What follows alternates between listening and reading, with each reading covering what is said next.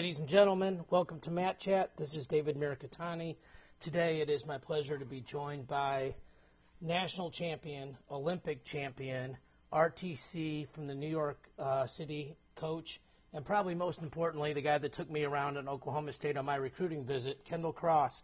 Kendall, welcome to the show, man.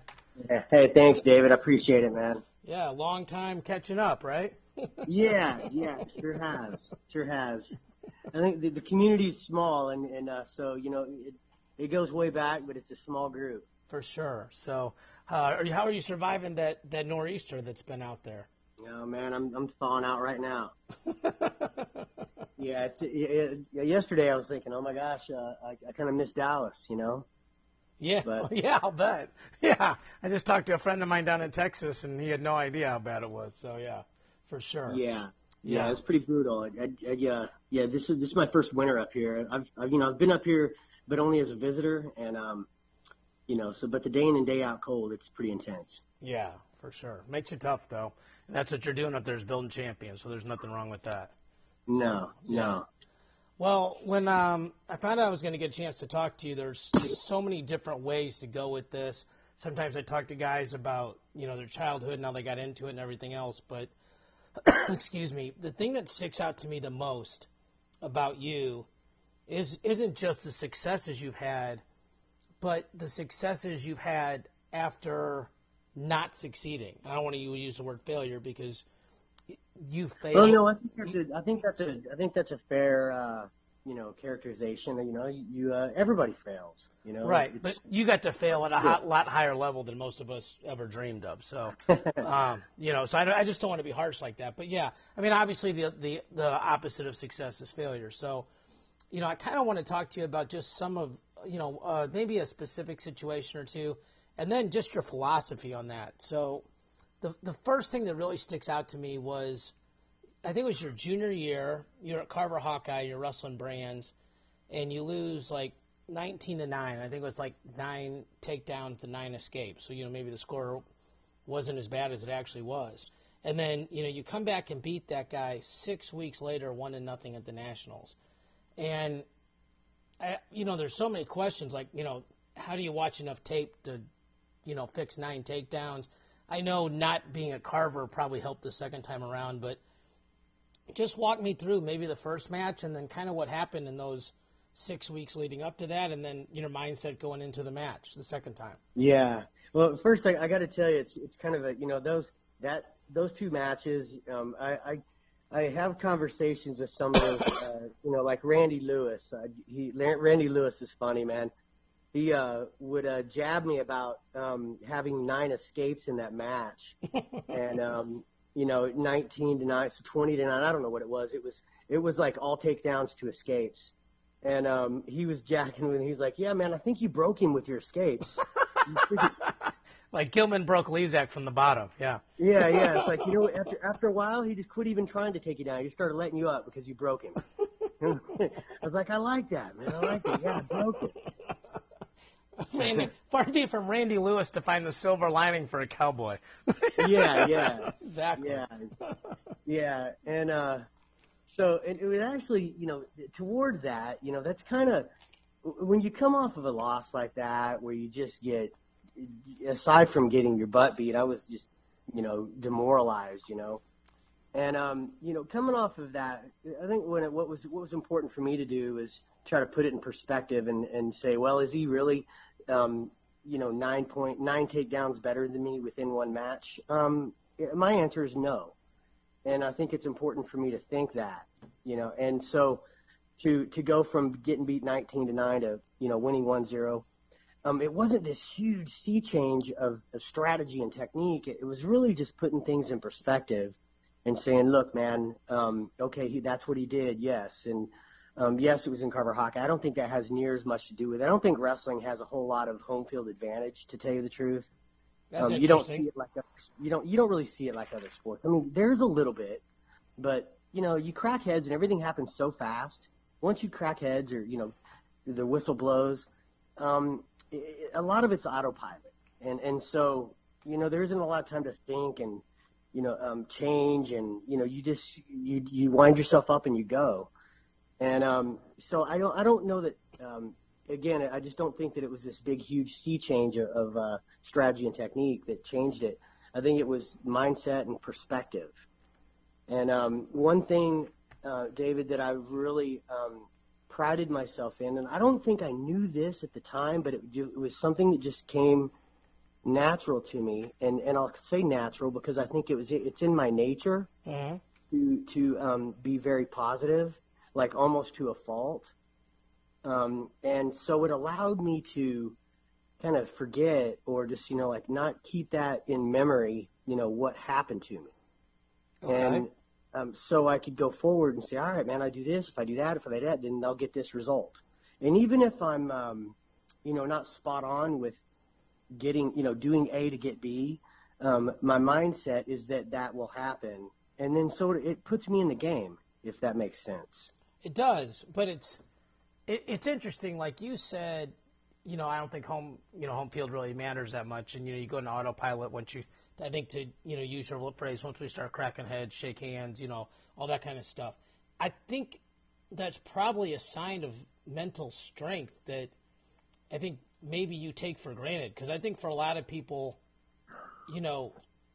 16,000 people screaming at you in that bowl of Carver Hawkeye probably is a thing.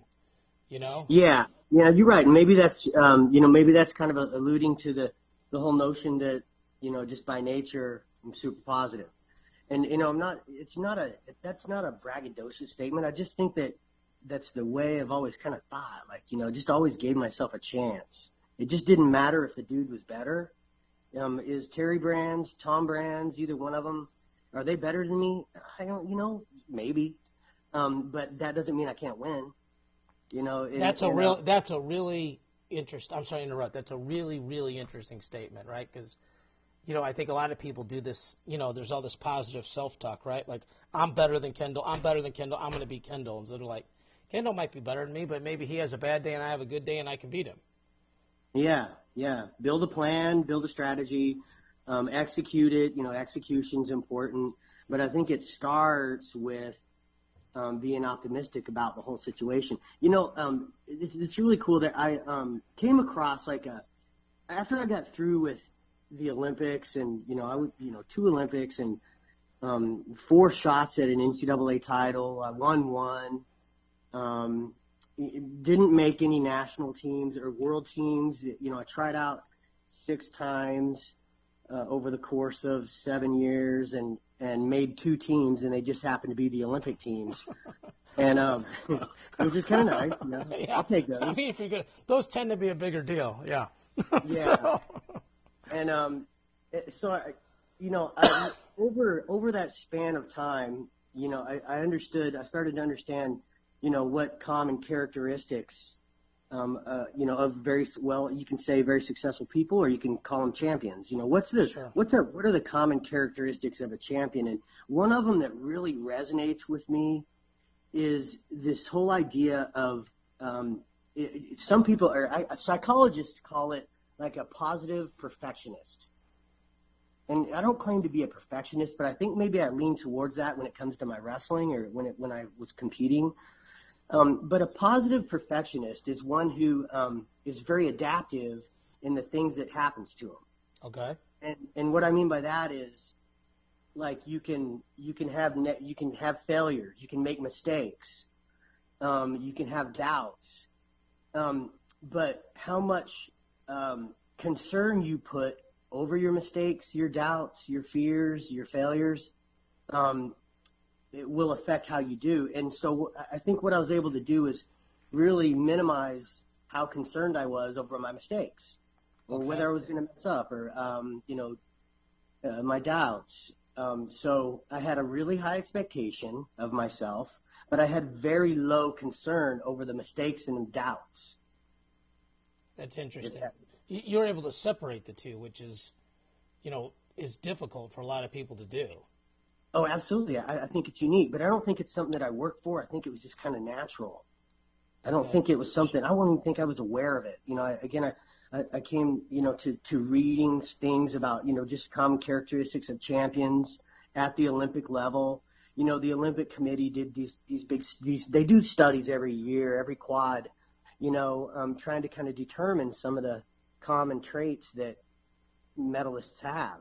And that was one that really resonated with me, was just your ability to have a short memory, after you get your ass kicked, Right. So to come off of losing to, Tom Brands 19-9, then 6 weeks later beat him 1-0, I think it requires that. Did your coaching staff spend, did you guys even watch the tape? I mean, I remember I've coached guys and the tape was so bad, I didn't want them to watch it. I'm like, this isn't going to help. I mean, did you guys break it down? Did you guys even talk about the match going into nationals? Or was it just, well, stuff happens, it was a bad night and you just move on? No, we watched tapes. One thing, when I got to Oklahoma State, one of the big glaring changes that from coming out of high school, going into college and wrestling for a program like Oklahoma State, was the amount of analysis, critical analysis, like what is he doing, what am I doing? So it was more, did I watch that particular match where I got beat? We didn't focus on that. But what we did focus on is what are Tom Brands' tendencies? Where is he getting beat? So it was more about going and watching him wrestle other guys and seeing where his weak areas are and where can we fit in. And so it wasn't just about trying to look at me wrestling him. Yeah. There was a component of that, but it was more about where's he weak? Where can we take advantage of him? Where is he getting beat? What does he do here? What does he do there? How often does he, when he comes back from going out of bounds, how soon does he shoot? What does he tie up with? What leg does he step forward with? So just knowing what's going to happen so I can try to, well, one, predict it, and two, take advantage of it. Yeah, I think predictability is something that I did a little jiu-jitsu after I got done wrestling, and it's like a whole different Rubik's Cube, right? Like it's a different sport with different rules, and if you can grapple, it helps, but it's really different, especially when you put a gi on. And there were certain holds, just like in wrestling, where you can make somebody somewhat predictable. There's only X amount of things they can do out of that hold, and it sounds like that was something that really, allowed you to sort of narrow down what he could do to you and be able to stop that stuff. Yes, yeah, it was, and also, David, understanding myself, like, what am I doing? Where am I good? Where am I bad? Where did he burn me? Why did he burn me? How do I, if I don't have time to fix it, which was the case then, I didn't have time to fix things really, but I did have time to learn how to avoid them. Like, don't get in there, don't get there, don't get here. You can be here, that's fine here, but not there. And so those were the kind of conversations that I had with my coaches. And luckily I was around some great minds, David, at the time. I had, Joe C. was my head coach, and Bruce Burnett, who, was later our national team coach and just recently, coached the Rio team. Bruce Burnett. He's a genius, right? He's a full-on genius. Yeah. And in a lot of different ways too. He doesn't have one little genius. He has many. He knows how to. He's full-on genius. Yeah. And so I was around really good people, and I trusted them, and I think that had that helped. Put yourself around good people, and I know I didn't want to be the smartest guy in the room, and so I had a lot of help. Yeah. So I mean, you mentioned a lot of things here. I mean, I was writing some things down, as you said. You talked about predictability. You talked about finding his weaknesses versus your strengths. And, I think that's smart in coaching, right? Like I probably don't want to get an overhook with you, right? But maybe there's some other positions where I might have more success. I mean, I don't know where those would be, but, I definitely don't want to get in your wheelhouse. So right. When you're, I had some questions written down, but I'm kind of going to just jump around. So yeah, sure. And people get caught up in focusing, on, and you and I talked a little bit about this, getting, just when I was introducing myself, that people get caught up in improving weaknesses, And you mentioned sometimes it's really important to focus on their own strengths. So the other thing that I always was amazed by when I watched you wrestle, and to me it was really clear. The matches you lost, the guys didn't wrestle your style. The matches you won, you made them wrestle the way you wanted to wrestle. And you were undoubtedly the best guy in the world in several positions. If whatever you want to call those, but situations or positions. And when you got there, it was a wrap. You were going to win or nobody was going to win. So, yeah. Now that you're coaching, go ahead. I'm sorry, go ahead. No, go ahead. No. No, I was just going to say, How do you, if you're working, X amount of hours a week, how much time do you focus on, here's how I make sure I wrestle, the Russian or the Iranian or whoever the case may be in my positions, and how much time do you spend on getting better in the positions you're not the best in the world at? I would say maybe in splitting those two, 80-20, 70-30, and where you're focusing on your strengths, so like strengthening your strengths. Of course, you have to, fix weaknesses, especially if it's an area that it's unavoidable. But look at, I'll use John Smith, as an example towards, the kind of things that he did when he competed, when he was on the mat in competition. The match never went or the match always stayed into his areas. He I wouldn't say forced it. He just put himself in the positions that they would have to wrestle him where he was very, very knowledgeable.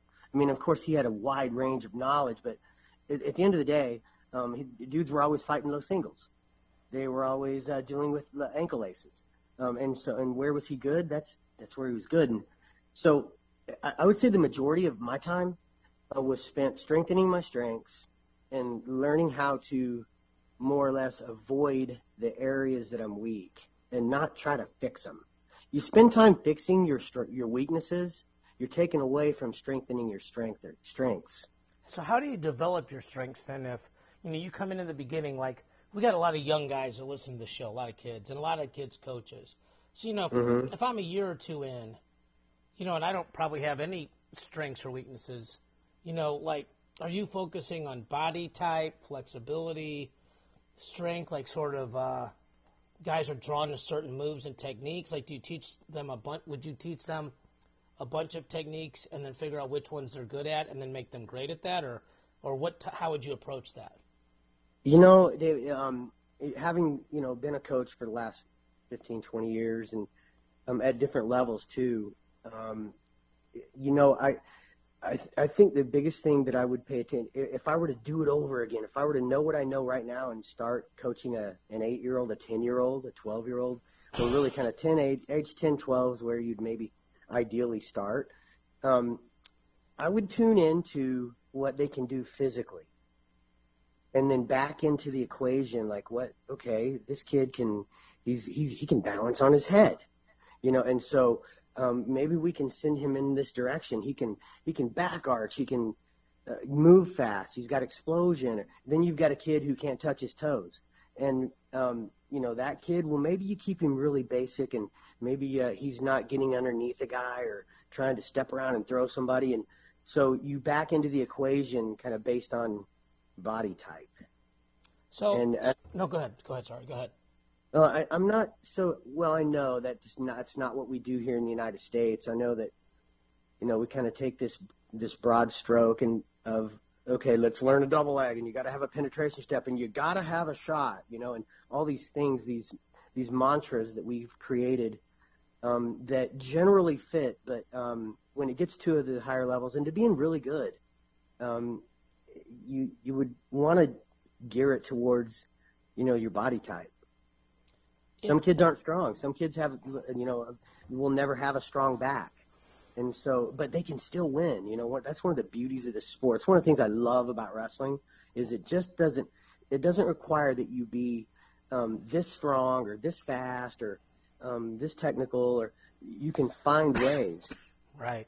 You know, I mean, Terry Brands, Tom Brands, they were very, very good, world champions, Olympic champion, for very different reasons than I was. Right. I would say opposite end of the spectrum. I would too. Yeah. And so, you know, so for Terry Brands or Tom Brands to learn the things that I was doing, wouldn't be ideal. For me to learn the things or try the things that they do, wouldn't be ideal. You know, but I don't think that we started with having that knowledge and progressed forward. I think you gravitate to the things that work, and you kind of discard the things that don't. And body type will kind of tell you those things.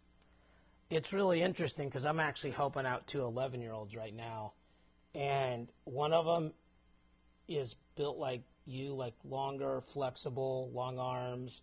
You know, they're both 11. Neither one of them are really strong yet, obviously, but really relies on his length and flexibility. And then there's another one that's built, you know, like a brand, like kind of, you know, more sawed off, straightforward, pretty strong for his age and weight.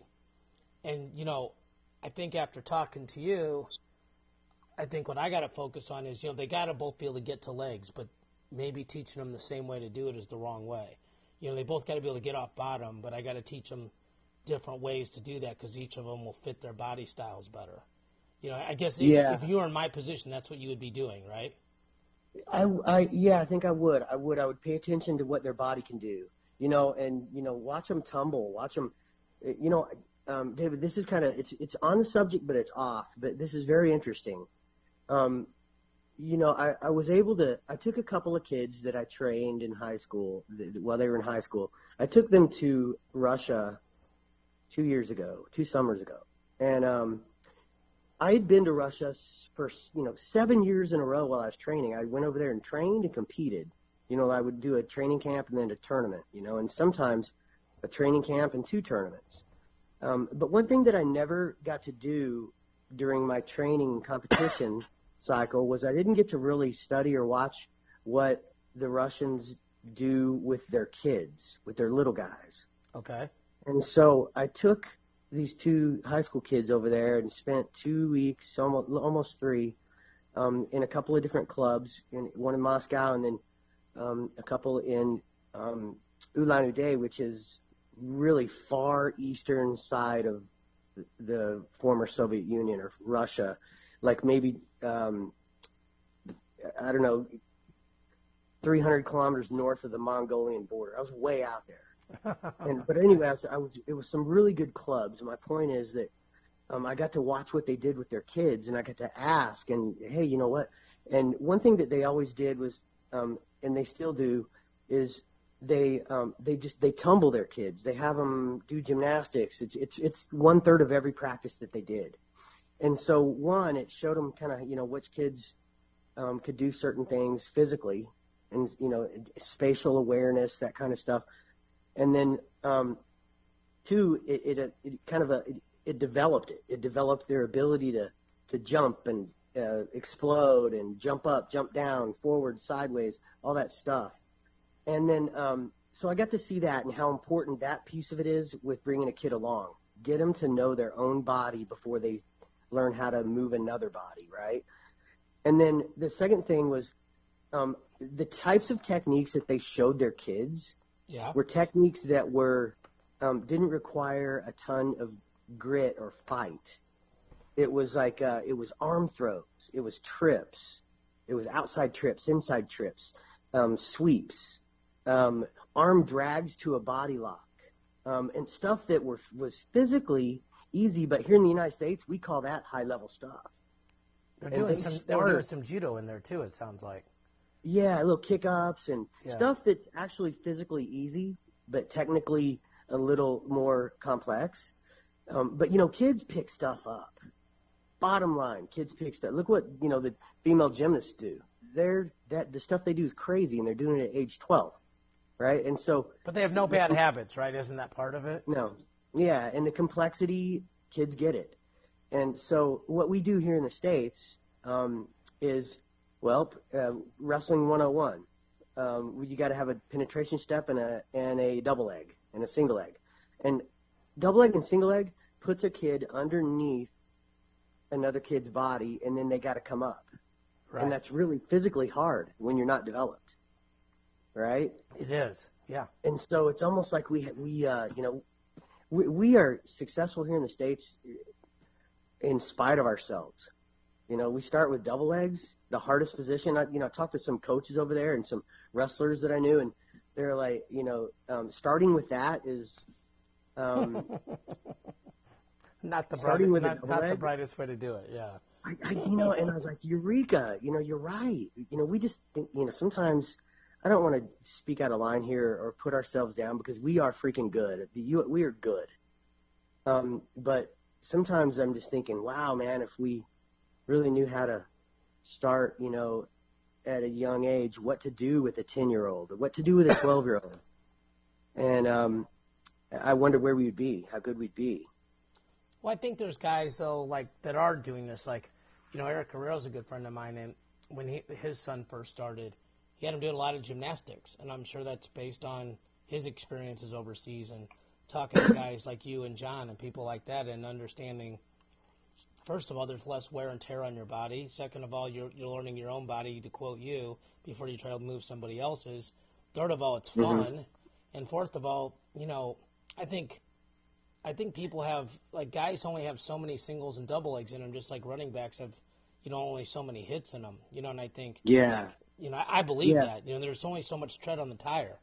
And, if you can kind of space that out and they can learn in different ways, I think, you preserve those guys for longer and longer. Yeah, I think so. And, to your point with Eric, Eric, he's really had the fortune of being around John Smith and the likes of that level. Yeah. And so, I know that, but just, we've kind of honed in on what works, what doesn't. And so he's, been able to benefit from that. Being around the right environment. Well, I think Eric is a lot like you. Like, you guys are really smart. You're deep thinkers. John's obviously really smart, and smart guys learn. And, I don't hate to use the word steal, but you steal from somebody if they know something you don't, and you make it your own, and then you try to expand upon it. So, that makes a lot of sense. I don't think I've made up too many things, although some people may think so. But dude, I see it and then try to do it. Right. Well, there's that old phrase that says either you win or you learn, right? But sometimes, that's the case. Depends on how you lost and depends on how you deal with it. But how do you see losing as a valuable process in learning and improvement? Well, one, I'll tell you what it did to me just immediately was I hated to lose, just hated it. So I was motivated. It's like, what can I do? What do I need to do? If I got to be better, if I need to beat that guy, what do I have to do? And so it would set this chain of events in motion. Okay, what do I have to do? All right, well, step one, I got to work in this area. I got to do this. I got to do that. I got to avoid this. And so what it did, it just losing put me on a fast track to changing that. Some kids, I think that you can lose and then it demoralizes you a little bit, and you thinking that, well, he's just better than me. And so losing for me was super motivating. Hated it, but it was like one of those necessary evils. But you hated it, but it didn't demoralize you because of your positivity. Is that what you're saying? I think so. Yeah.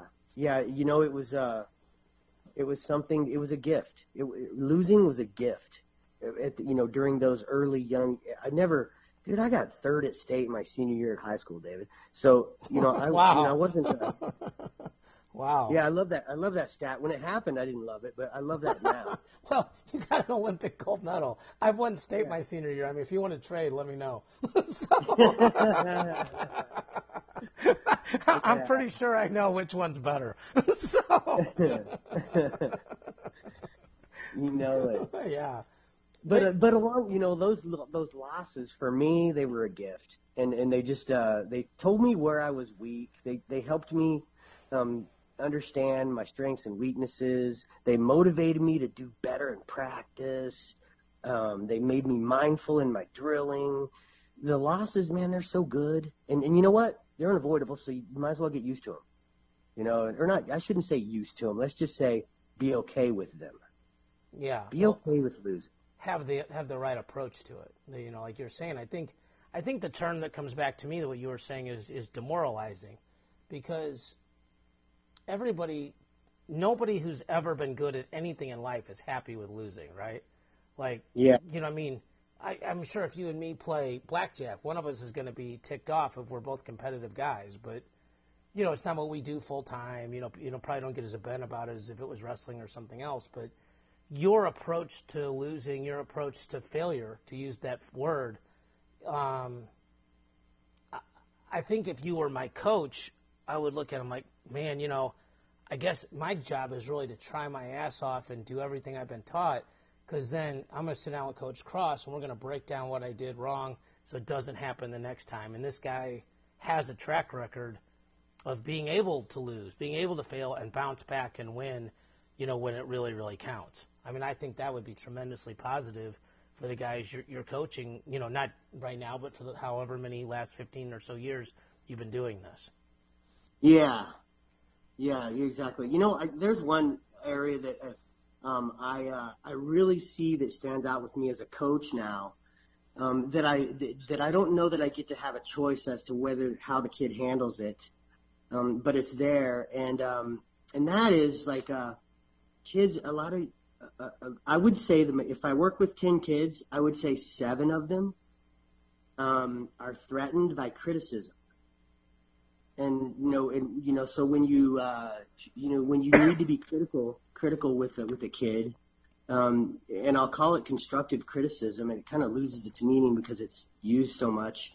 You know, what is constructive criticism? Well, you're being critical, and you're explaining, oh, hey, you know, this, you're doing this, and it needs to change to this, or, you know, however you put it. And I would say 7 out of 10 kids that I work with are threatened by the criticism. And, you know, there are the 3 kids that aren't threatened at all, and they learn, and they're not, it doesn't hit them in the head. They absorb it as something that'll make them better. And that's probably got to be a huge deciding factor. Like if you said, you know, hey, there's these 10 kids, predict which of them are going to be great. There's probably 7 you can eliminate right away, right? Because, like, look, these dudes, you know, you're trying to help them and they just can't, you know, they don't realize you're trying to be positive, you're trying to help them win. They're thin-skinned or soft or whatever the case may be. And then the other 3, it comes down to, you know, the other factors, athleticism, commitment, all those other kind of things. Yeah. The common phrase for those 3 kids out of 10, coachable. Yeah, I was going to say coachability. Yeah, exactly. Coachable, man. Yeah. And so, but you know, what is coachable? Well, it's a kid who's not threatened by your criticism and is motivated by the things that are being truthfully said to you. Because, you know, one thing as a coach that I'm learning, and I wasn't crazy about it when I was starting. You know, once I got around my own son, I realized I had to be very honest with him in terms of his ability and his skills, and if I tried to sugarcoat it and make it, you know, kind of, you know, make it all nice and pretty and not as bad as it really is, then I was lying to the kid, and that's not a coach's job. You know, you can't lie to a kid. Right. And so being very honest, and, you know, having a way of being able to say it, but being very honest. You know, a good coach, they're going to tell you how it really is, not how it could be or how it should be, or, you know, how it really is. You know, in a good, constructive way. But end of the day, it's got to be truthful. And so, how many kids can handle that? Right. Tell me what you think about this. I always think that it's easier as a coach that when kids have lost, if they're good kids, if they try hard, when they lose, that's not really the time to get down on them. That's the time to try to find something positive that they can build on. And conversely, when they win, that's probably where you can find a couple things that they could have done better, because they can hear it, because they have confidence, because they're like, all right, yeah, you're right, coach, but still I won. Do you see it that way? Yeah, I would, exactly. Yeah, it's kind of like when are they most receptive? Yeah. But I think a lot of coaches do it the opposite way, right? Like, a lot, you know, in high school, when you win, it doesn't matter how you're a hero. When you lose, it doesn't matter how you suck. And sometimes, a lot of times, that's not true. Not at all, man. Not at all. You know, yeah, you start pinning your progress to wins and losses, and that's how that happens, you know. Yeah. Progress is progress, whether you're winning a match or losing a match. You're chasing excellence, right? And that's not always measured. I mean, if I wrestle with you and I get one takedown, that's a lot better than wrestling against a scrub and getting them all. You know? Right. Yeah. Right. For sure. Yep. Yeah. So, I want to jump subjects here a little bit. Okay. I got a chance to watch your video on our one of our competitors' websites with you and Helen Maroulis sparring, and we watched how well the women did this summer. How important women's wrestling is to the growth of the sport. I think a lot of people, when women's wrestling first started, they kind of, if they're honest, they kind of held their nose and thought, okay, well, I guess we got to do this. And now I think most people that are open-minded realize, A, we have some amazing wrestlers in our country that happen to be women, and B, if we want to grow wrestling collegiately and then, obviously internationally, that women's wrestling is a key part to that. I got a chance to talk to Mark Cody about that with his new programs at Presbyterian College. I guess my first question, I'll go small picture and go big. How good is Helen Maroulis? How good is she just period? Man, woman, dinosaur, whatever. How good of a wrestler is she? Oh, man, David, she is just as technical, just as her sport, her wrestling intelligence is really high. And so her technical ability and her skills are really high. She's an athlete, and so she can get her body to do the things that she wants her body to do. So I would say if you were to just kind of make everything equal in terms of physical ability, athleticism, if you make that equal and you boil it down to just her technique and her skill, I would say she's just as good as anybody we have. Period. Like as good as Burroughs, as good as Steiner, those kind of guys. Yeah, in her own way. Yeah. So, it's hard to draw that comparison, but you know what? I would, if we're going to be general, I'm going to say, yeah, she's that good. And I'll tell you this, I've got to give a ton of credit to her direction, which is her coach, Valentin. Yeah. Yeah, Valentin, having been able to be around him here at the New York City Training Center here that we have, he and I are coaching it, and having been able to be around him in an intimate way, in an intimate setting, in practices consistently over the course of the last 6 months, I'm like, wow. And so now I understand why Helen is amazingly technical, very skillful, strategic, because they've spent a ton of time together. And, in wrestling, in individual sport, I think it happens in any individual sport, your direction is so important. So what is that? That's coaching. Yeah. And so, Valentin has poured himself into Helen, and she's picked it up. She's coachable. She's high IQ, high wrestling IQ. She's athletic. All those things that it requires. And frankly, in women's wrestling, Helen Maroulis is pulling away from the field. She's separate. She teched her way through the worlds last time, right? She's separate. She's separating herself. We talked about this with I had a conversation with her. I don't know. Once I saw her train and saw how receptive she was to new ideas and concepts, and she never ever pigeonholed herself into saying, "Oh, I'm this kind of wrestler. I can't do that. I don't step with that foot. I don't do that." All that negative stuff. She has no negativity in her. And so her ability to learn or be coachable, quote, coachable, it was just off the charts. And so once I saw that, I was like, oh, wow, this girl is so special. I remember saying, you know what, Helen, you're going to separate. And she was like, what do you mean? What do you mean? And I was like, you're going to separate from the field. And it's happening. Yeah. Her win at the Olympics was, legendary, right? It was amazing. And in some ways, her teching everybody the next year was almost anticlimactic, like it'd be like, in the Rocky movies, he just smokes the guy in round one, the next time, Yeah. Yeah, but that's what you're saying. It's her separation, it's her growth. I know some people that have been around her at training camps, and they said that she is, was as focused, if not more so, like of all the guys, like men, women, juniors, cadets, senior level, that she was in the top 2 or 3 in terms of having a purpose and discipline at every single training session, with her meals, with her sleep, with all of it. That she, is 100% all in committed. Yeah, she's pretty special, and who gets to do what she's going to do? Who gets to? It's the kind of person that has that structure. She's very organized, just mentally, very organized with what she wants to do within one practice, within 1 week, within 1 month, thinking forward, looking backward. It's just she's special. Yeah, I have to say, and I'm not. She trains out of here, so I get to see her a lot, and that's the reason I know it. And it's not, well, it's just because of that I've been around her. It's cool. Yeah, for sure. And that's, one of the reasons why I thought if anybody was qualified to answer that besides Valentine, it would be somebody like you.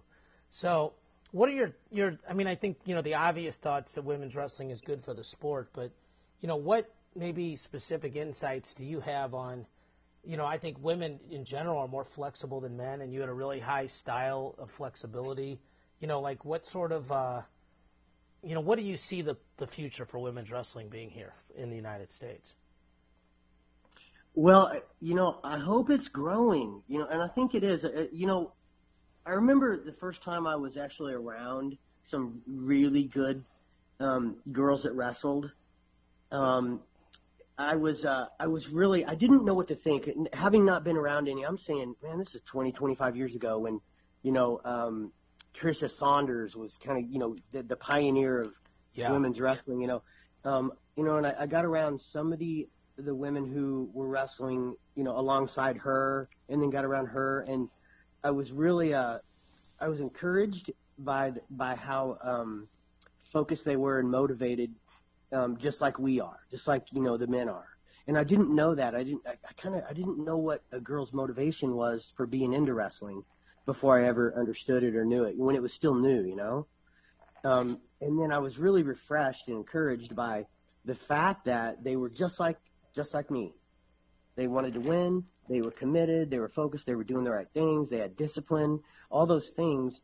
And so, then all of a sudden it's a matter of time before they take off, And so, having been around the girls that I've been around, which are higher level girls, and if we just keep, flooding the gates with that kind of girl, we're gonna be dominant. Yeah. And I think that it's becoming more accepted. I'm not sure if you know this, but here at Columbia, Kira Berry, David and Kira Berry, they're pretty heavily involved on the support side of the regional training center and also just supporting Columbia wrestling. But we're working on Columbia being one of the first schools, kind of going through that process of possibly being one of the first D1 schools to support women's wrestling. Yeah, that's fantastic. I didn't know that. I know that guys like Colad and John are pushing for emerging status, and Tom Brands. And I got a chance to interview Mark Cody, who I know you're close with, about the women's program and the men's program at Presbyterian College. So that's great that you guys are pushing in that direction. Well, it's going to happen. The question is, where's it going to happen? And with the right support, people behind it. Kira Berry, she's a Columbia grad, was a Columbia athlete in soccer, and having her support just here at Columbia and the kind of just the influence that she has to make this kind of thing happen, it's just a matter of time. And we've got a girl named Bree Santos who is in a position to be the first D1 wrestler at Columbia. So it's kind of interesting. It's on its way, and I think it needs to be. Yeah, for sure. Yeah. Is she related to Steve Santos, the wrestler from there? No, it's like it starts with a C. Her last name is like Csontos. I gotcha. Cool. Okay. Yeah. So let's talk about the RTC up there. So first of all, it's in literally New York City at Columbia University. You're the RTC head coach, and Zach Tonelli is the head coach of the men's team there, correct? Of the men's team at Columbia. Yeah, right. Yeah, at the college team. And then is Valentin an assistant with you in the RTC program? He's not an assistant. We're really tackling this men's and women's program at the RTC together. Okay. You can say that, I would be the men's coach and he would be the women's coach, because that's kind of how it's naturally happened. Is he brought Helen and Elena Pereshkova to the training center, and he's certainly in charge of Helen and coaching her. And there's another girl named Michaela Beck that's really good. She's young, that he's been working with. But honestly, we've tackled this men's side together, which really helps me, man. I tell you what, I've really learned a ton from Valentin being around him. Just a whole different skill set that he has, because he comes from, the Soviet system. Yeah. And he's also, one thing that their coaches in the former Soviet Union, one thing that coaches still in Russia, they go through an accreditation program, like they have a degree. Like a degree in coaching. Yeah. And so it's not just in coaching, but it's in physiology, biomechanics, just everything, things that, we've got dads out there, in our kids' corners. My dad coached me. He didn't know a thing about wrestling. That doesn't happen over there. Yeah. That's it doesn't happen over there. And so being around him has been a real blessing for me, because, Josh, it just makes me realize, I don't know how little I know. I hate to say that, but, man. Maybe just how much there is to know, period. Maybe that's a better way to say it, right? There you go. Because clearly you know a few things. I don't think anybody would buy that otherwise. But, it's this Rubik's Cube, and there's always a different way to solve it, right? But it feeds into your theory, right, that, like, if you're strong, be flexible. If you're fast, then, figure out a way to beat the slow guy. Like, it sounds like your philosophy and how he teaches have a lot of similarities. They do. I really appreciate being around him. I didn't know, but I'm very I'm a lucky dude right now just being around him, because it's just a completely different skill set than any of us here in the States have been around, and I really I recognize it and I appreciate it. So, but back to the RTC,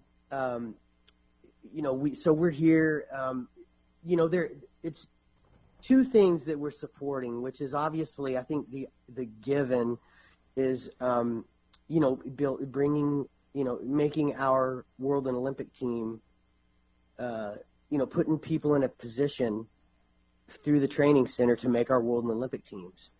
And that's one piece of it. But probably the more important piece is that we're helping Columbia. The support is behind the RTC is from Columbia, and we really want to bring guys in that will lend itself to making Columbia better. That's one of the big advantages, right? That these college guys get to train with these world-class guys and be around them and see how they live and everything else, right? Absolutely. Training partners. Yeah. Influence. All those things that go along with. If you're in a good environment, you're going to learn from that environment. If you're not, whatever environment you're in, that's what you're going to learn from. And so having this RTC, it brings me into the fold. I work with these Columbia guys. Valentin does the same. And the idea, we're 8 months into this. The idea is to, in 2024 maybe, to, going into that quad, which, means 3 years from now, the 20 to 24, that we should be, kind of, up and running, full steam ahead, have guys here that will interface with the guys at Columbia.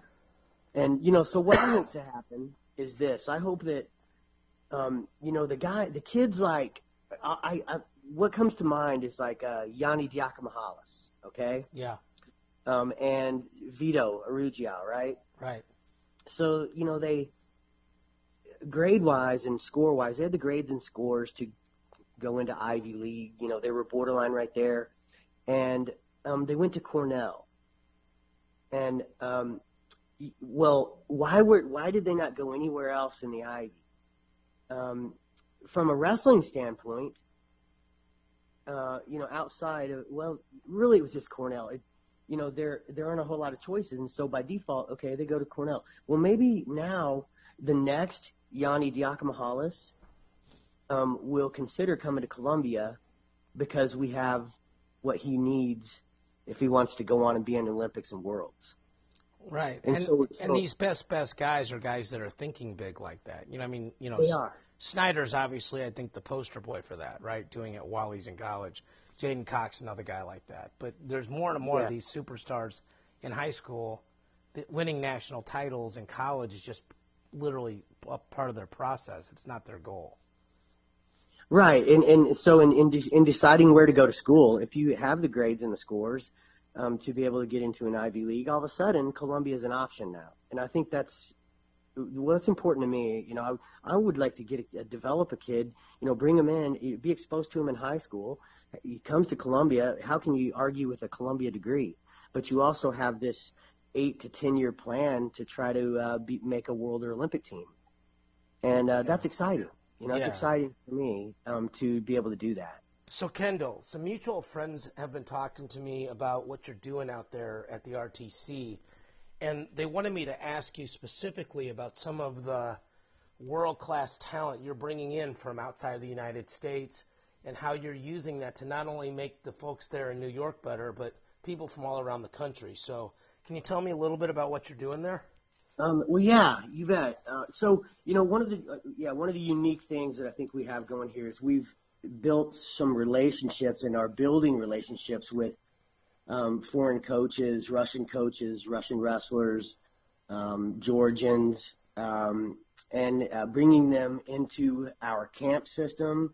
And then also we have it set up where we can bring in, and we did this just recently, brought in 2 Dagestani wrestlers that stayed with us for the whole month of November and worked at our RTC practices, and we had them interface with our Columbia guys at our practices. And so for a month, the Columbia wrestlers had access to these Dagestani wrestlers, and one of them, Muradin Kushkov, was a Russian national champion, won Urigan at heavyweight, and so he was really good for.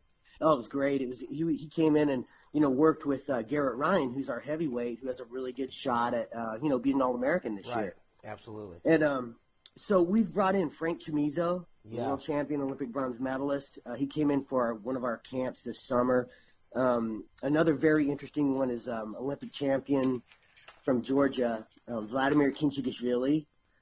That guy's legendary. Yeah. Oh, right. And, we did kind of an exchange with him where he came in and spent 2 weeks here, and then we, myself, Valentine, and Helen went over to Tbilisi, Georgia, and spent a week with them over there. And just, building relationships where we can have top-notch guys from around the world, and specifically, that Eastern European part, Russia, Georgia, Kazakhstan, Azerbaijan, those relationships where we can bring guys over into our little circle of, our community of wrestling here in New York. And so it's been a pretty, that really kind of, it's very unique. It sets us apart a little bit. And, it just really hasn't been done up to this point. Yeah. And, I'm also, pretty good friends with Alex Deringer. He actually did a seminar here this summer in St. Louis and stayed with me, and he told me that he had been out to your place as well, right?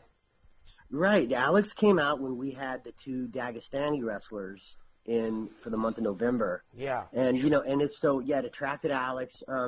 Gwiazdowski came out when we had the heavyweight Kushkov. Gwiazdowski came out and spent a few days, 3-4 days. We've had Burroughs out here. We've had Stieber, because when you bring in that level of guy, especially, We had over the summer we had Magomed Kurbanaliyev, who's a world champion at 70 kilos.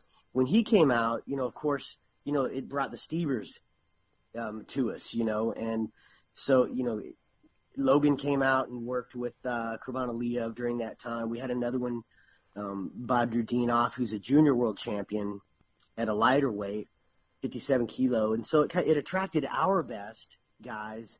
They're our best American wrestlers when those guys came in. So, yeah, it's pretty unique, man. I'm pumped about it. And, with the help of Valentin, I think Valentin is kind of the secret sauce in this thing because he can communicate with these guys and they know him, they trust him, and so they come. Yeah, that's awesome. One question I want to ask about that is, if I got to be a fly on the wall, I'd be running a video camera and writing notes, the coach and the fan in me. But if I'm a guy, if I'm Logan Stever and I'm training with somebody that might, let's say Gwiz and the heavyweight, are these guys pretty generous with each other in terms of what they know, or is it kind of guarded? No, you know what? They're people, which is really cool to find out when you get to you have dinner with them, you get on the mat with them.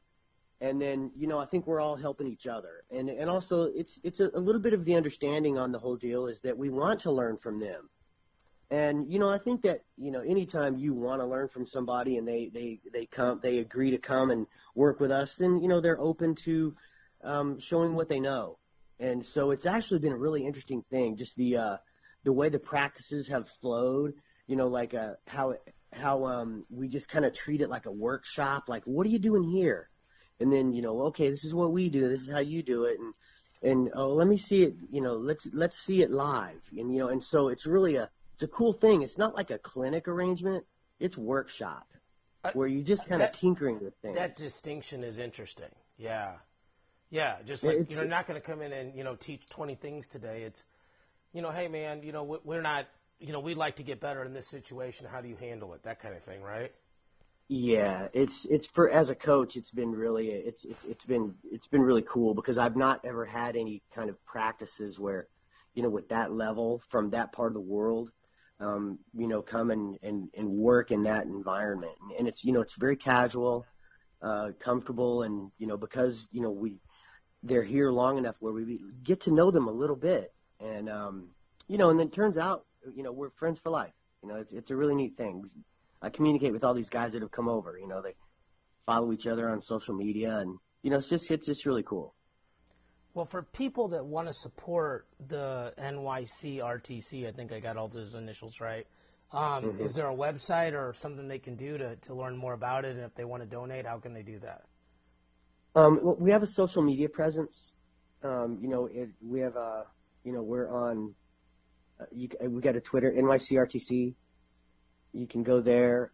We've got a little bit of an Instagram presence, so we're just kind of getting that up and running. And it's been, we're taking baby steps. As of right now, I've got one athlete here, and Nestor Tafur. I'm not sure if you know who that is. From Boston. Nestor? From Boston.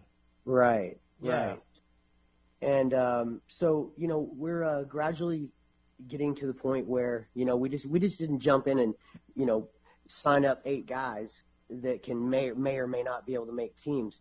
We're picking the right people, for our culture. I want to work with certain types of kids and, that can, one that can help with Columbia. That's probably the biggest thing is, being able to help with Columbia. And so right now we've got one athlete and we're certainly eyeing, some possibilities around the country that fits in with what we're doing. And so, yeah, just to be able to access us, I think, just going on social media, NYCRTC.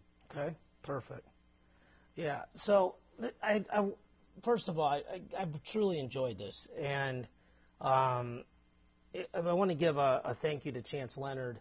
He's kind of the one that put the bug in my ear that we should talk. And you're a guy that when I started doing my podcast, there was a list of guys I wanted to have on, and you were on there. So, well, that's awesome, man. Yeah. Yeah, Chance, man. Chance and I used to wrestle each other when we were kids.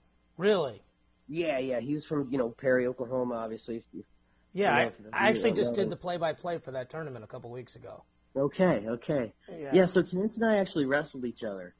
And so we've grown up in the sport together, and it's been neat to see what he's doing with this With this movie, this, The Price of Legacy, yeah. right. Yeah, we partnered up with him at Track on that. It's going to be some big stuff coming out about that in the spring and summer for sure. So there's one, I think, I'm the son of a wrestling coach, and I go to tournaments and I hear all the time like, hey, your dad did this, your mom did this for me. They probably don't even remember. I was in Stillwater in 2012. And I think you know that Eric and I are really good friends, and he was helping Coleman get ready for the trials. And Mm-hmm. I was with Coleman. Somehow I ended up eating lunch with him at the Panera right there down the street from Gallagher. And Mm-hmm. some guy walks up to him, kind of a smart aleck, and says to him, how do you think you're going to make the Olympic team? You've never made a national team. And he goes, Kendall Cross told me all we do is make Olympic teams. And he just had the biggest smile on his face. And I mean, I thought, man, he might knock this dude out. That was the first thing I thought, and the guy would have it coming. But I think you should probably know that just the influence that was like, the guy hadn't even finished the sentence, and that's what came out of his mouth. So I thought, that was, I don't know if if you have any idea that's the kind of influence you had on him, but to me that was a really cool story. Yeah, well, Coleman, I love the dude. We're really good friends, and I was plugged into his training while he was going through, especially the last quad. It was circumstantial. It's like, all right, man. I think we all try to make teams. We all try to make every team that every year, but at the end of the day, it's the Olympics, and so I just wanted to keep him focused on that. I remember I don't know how many times I've said that to him. It's like, dude, this is how mine went, and so I was encouraging him. It doesn't matter that you haven't made a world team. It doesn't matter because success or you can have progress. Progress isn't this linear upward sloping line that you think it is. It's like up, down, steep, shallow. And so maybe generally it progresses upward, but success is not linear. You can go from, my NCAA, I was 6th, 1st, 3rd. Well, that's not linear, and so. Not at all, obviously, yeah. Yeah. And so, you can't tie progress to this nice upward sloping line. You just can't. And so that was my point with him was, dude, it doesn't matter. You don't have to make a world team. Go make the Olympic team, Yeah. So that's kind of cool. That's cool to hear because, he took it to heart. Literally, yeah, for sure. Probably prevented somebody from going to the hospital too. So Right. The guy would have had it coming, but it still probably wouldn't have been the best for everybody involved. Yeah. Right. Well, I appreciate you taking so much time, and I want to wish you the best of luck. I'm sure I will see you probably at the World Cup in April, and then probably again at the U.S. Open too. So, is there anything else you want to get out to the folks that are listening before we sign off? No, I think that's it, man. I think we covered a lot of ground. It was technical in what we talked about. It was fun. You're very knowledgeable. I appreciate your depth of knowledge just in the background, the history. It's awesome. It's always good to talk to a wrestler, a real one. When you get to talk, thank you very much. When you get to talk to guys like you every week, it's you get with the program or you get out of the way. You have two choices, So I'm just trying to keep up with guys like you. Yeah. But I appreciate it. I look forward to seeing you probably soon, like I said, in Iowa or in Vegas. Okay. All right, that sounds good, David. All right, ladies and gentlemen, from New York City and the New York City RTC, Olympic champion Kendall Cross. This was David Mirikitani with Matt Chat. We'll speak to y'all next week.